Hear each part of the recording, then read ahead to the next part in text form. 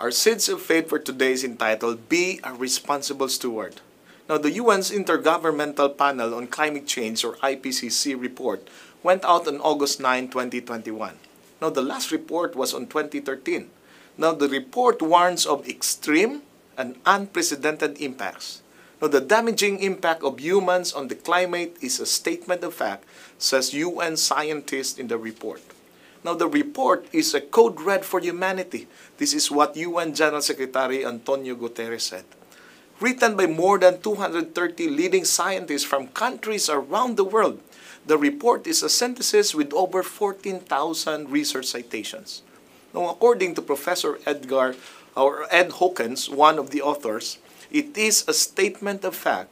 We cannot be any more certain. It is unequivocal and indisputable that humans are warming the planet. Now, going back to the Bible, what can we learn about God's mandate to us? First, we should remember that we were created in the latter part of the sixth day. Now, why is this important? Why is this important to take note that humans were created last? The reason is for us to be reminded that God created the environment around us so that we will be sustained, nurtured, and we can survive. Now, God has put us in place in everything in order for us to live. If we realize this truth, then it is imperative for all of us to take care of this world. Our survival depends on it. Secondly, God has given us the responsibility to be responsible stewards of earth.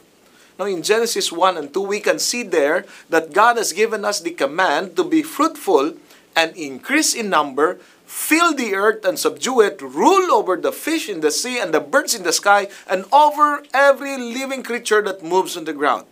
Now, this was a command with a blessing.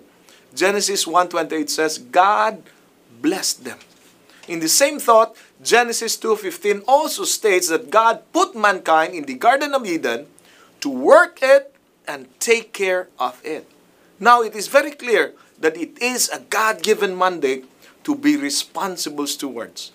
Now, we are not the owner of this world, but God. So let us obey what God has commanded us to do. My friends, as we ponder on the UN report, let us deeply reflect on our role to make this world a better place to live in. May God bless us all. Amen.